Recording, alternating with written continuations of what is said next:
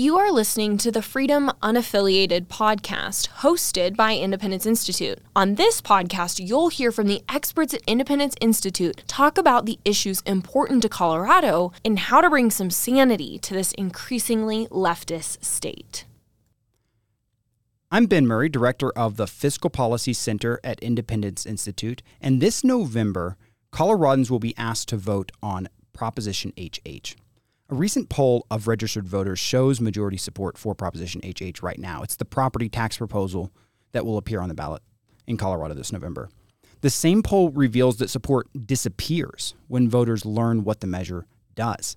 Proposition HH will not reduce local property taxes. Instead, it will increase state taxes, likely ending taxpayer refunds, but only if voters approve it. With Senate Bill 23-303, lawmakers referred Proposition HH to voters, and they dictated the precise wording of the ballot question. The verbiage they chose paints a very different picture from what the measure would do. It begins, quote, "Shall the state reduce property taxes for homes and businesses, including expanding property tax relief for seniors?" And then it goes on. It's easy to understand why the Coloradans polled would support the proposal after reading this. The week before Governor Polis and the Democrat-controlled legislature released their plan, property owners received notices of valuation showing projected property tax increases of 60% or more in some counties. It appears the state is responding by offering to reduce property taxes. That's not so. Proposition HH would not, quote, reduce property taxes, as the ballot question says. The measure would reduce the residential assessment rate by 0.065% and exempt $40,000 from a home's value for tax purposes, but those changes won't reduce property taxes. Actually, regardless of whether the measure passes or fails, property owners will see the largest property tax increase in Colorado history this year. If HH wins at the ballot, property taxes for a median home, for example, would go up about 25%. If it loses, about 32%. Or take a specific county, for example. In Douglas County, the assessor says that on average, property taxes are going to go up about 43% there. And if Proposition HH wins, they'll only go up 39%. In other words, the measure would slightly lower the increase in property taxes. In this sense, you could say that it provides a modicum of property tax relief, but no amount of mental gymnastics can justify calling it a, quote, tax reduction. But this relief, if you can call it that, will come at the cost of your taxpayers' Bill of Rights refund or your TABOR refund. The ballot question continues. I'm going to go on. It says, shall the state backfill counties, water districts, fire districts, ambulance and hospital districts, and other local governments and school districts by using a portion of the state surplus up to the Proposition HH cap as defined in this measure? Now, at first blush, that sounds good or at least benign. If the state has surplus money lying around, why not let them use it to fund fire rescue and schools? The ballot question, however, does not tell you the surplus, which is the word they use, comes from an overcollection of revenue from Colorado taxpayers. It doesn't tell you the surplus is the refund you're entitled to under Colorado law. It doesn't tell you the state needs your permission to keep that money and spend it elsewhere. And it doesn't tell you that to vote in favor of Proposition HH is to give that consent to give up your refund. Some years, Colorado overcollects taxes. This is how this works. When that happens, the Constitution requires the state to send the surplus back to taxpayers as a refund. That's why everyone got a $750 check in the mail last summer. Joint filers got $1,500. State economists project these refunds will continue for the foreseeable future. Now, the primary purpose of Proposition HH is to allow the state to keep your refund money, effectively increasing your taxes. The measure is on the ballot for one reason and one reason only. This is important. The state needs your approval to keep your money. Nothing else in the measure requires voter approval. The legislature can provide property tax relief without voter approval. It can send money to schools and fire districts without voter approval. It can fund rental assistance without voter approval. But the state cannot keep your TABOR refund or raise your taxes without your approval.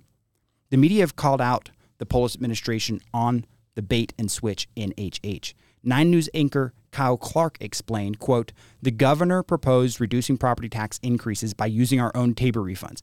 Now, he is right about this, and I'm glad he called him out. But it's actually worse than what he's describing here. Over the long term, Polis's plan will take far more from our TABOR refunds than it saves us in property taxes.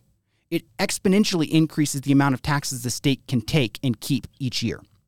If voters adopt Proposition HH, state taxes will increase by up to $200 billion, give or take, over the next 3 decades by taking away taxpayer refund dollars. Proponents of the measure will say it expires after 10 years. You might have heard this. But here's the thing. If voters approve HH, they're giving the legislature the authority to extend it indefinitely without additional voter approval after the initial 10-year period. One thing in the ballot question is true, and I need to point this out. A portion of the state surplus, that's a quote, will fund certain local services, a portion of the state surplus. But the rest will go into the Proposition HH General Fund Exempt Account, essentially a slush fund for all the extra tax money the state will be taking from you. The ballot question leads voters to believe counties, water districts, fire districts, ambulance, and hospital districts all benefit from this tax increase. But ask yourself, why have the Colorado state fire chiefs not endorsed the measure? Why did over a dozen Colorado counties sue the state, arguing Proposition HH is unconstitutional? At best, Proposition HH throws your local governments under the bus by taking away some of their anticipated revenue increase while stuffing the state coffers with your tax refunds. In addition to increasing taxes and failing to provide real property tax relief, it transfers more money and power from your local governments to the state. So when voters learn all of this, support for the measure drops from 54% to 43%, according to that poll I mentioned earlier. Voters like what the legislature tells them Proposition HH does, but they don't like what it actually does. The poll conducted by Magellan Strategies, however, stops short of informing respondents of the full impact of HH. And this is what's so amazing. They actually put HH in a more positive light than what's really, really true, that this Magellan poll. And yet support still disappears when people learn about what Magellan tells them. Here's what they don't tell them. So, for example, in the section of the poll educating respondents on various effects, the pollster repeats the statement seen in the ballot question that HH expands property tax relief for seniors. Respondents are more likely to support the measure after the pollster explains this. But this characterization of the policy impact isn't entirely accurate. The alleged expansion of the senior homestead exemption is the same $40,000 exemption granted to all homeowners under the measure, and it comes nowhere close to offsetting the tax increase homeowners and seniors will experience this year. The pollster also told respondents, quote, if Proposition HH is approved, annual property tax payments may still rise, but by smaller amounts and not as quickly. This would be new information to somebody who only read the ballot question, which indicates HH would reduce property taxes. It's good that they say it would actually still result in a property tax increase. So when the pollster explains that the measure will not reduce property tax payments, support for the measure obviously falls. But even this understates how unhelpful the measure is to homeowners. Not only does the measure fail to reduce property taxes or even keep them stable, but it also does nothing to prevent large property tax increases in the future. After an initial reduction in the increase in taxes, HH allows property tax bills to grow just as quickly as they would without the measure. Taxes will continue to rise with property values just as they do now. In other words, there's nothing to prevent another 40% increase in property taxes next time there's a bull market in housing that increases home values by 40%. So to prevent this increase, the kind of increase we're seeing now, the state would need to create a mechanism that pushes property taxes down as home values rise. You would need to push the rate down as values rise. Proposition HH guarantees no such protection. Supporters of the measure might point out that the measure includes a provision to cap property tax revenue increases at the local level, but it gives each local government the authority to eliminate that cap unilaterally without additional voter approval. The state constitution contained a mechanism to keep property taxes in check until voters repealed it in 2020 with Amendment B. That was the Gallagher Amendment. As with Proposition HH, the legislature crafted the extremely misleading ballot language for Amendment B, which repealed the Gallagher Amendment, and voters approved it.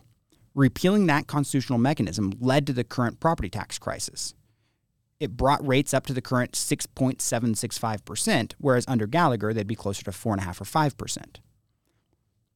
Now, those politicians who created this crisis also wrote the ballot question that voters will see, the misleading ballot question. But the nonpartisan state employees at Legislative Council staff have the opportunity here to tell the truth about Proposition HH in the Blue Book. This is the voter information booklet that goes out to all registered voters. And they deserve credit for their work on the first few drafts. Unfortunately, whatever the nonpartisan staff writes is subject to review by a partisan legislative committee chaired by Senate President Steve Finberg, who authored Proposition HH. 2 of the 3 prime sponsors of the bill also sit on the committee, and a majority of the committee either co-sponsored or voted in favor of it. Nonetheless, it's unlikely the committee will have the 2/3 majority necessary to make any major changes to the language submitted by Leg Counsel.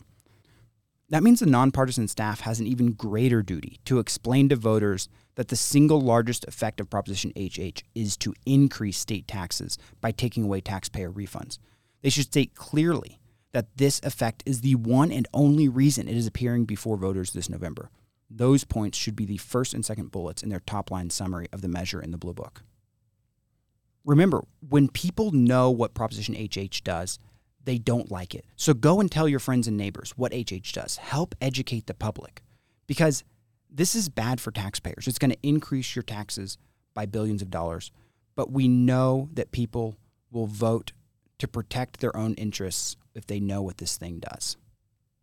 Thank you for listening to this episode of the Freedom Unaffiliated podcast. If you've enjoyed this podcast, please give it a like and consider sharing it with a friend.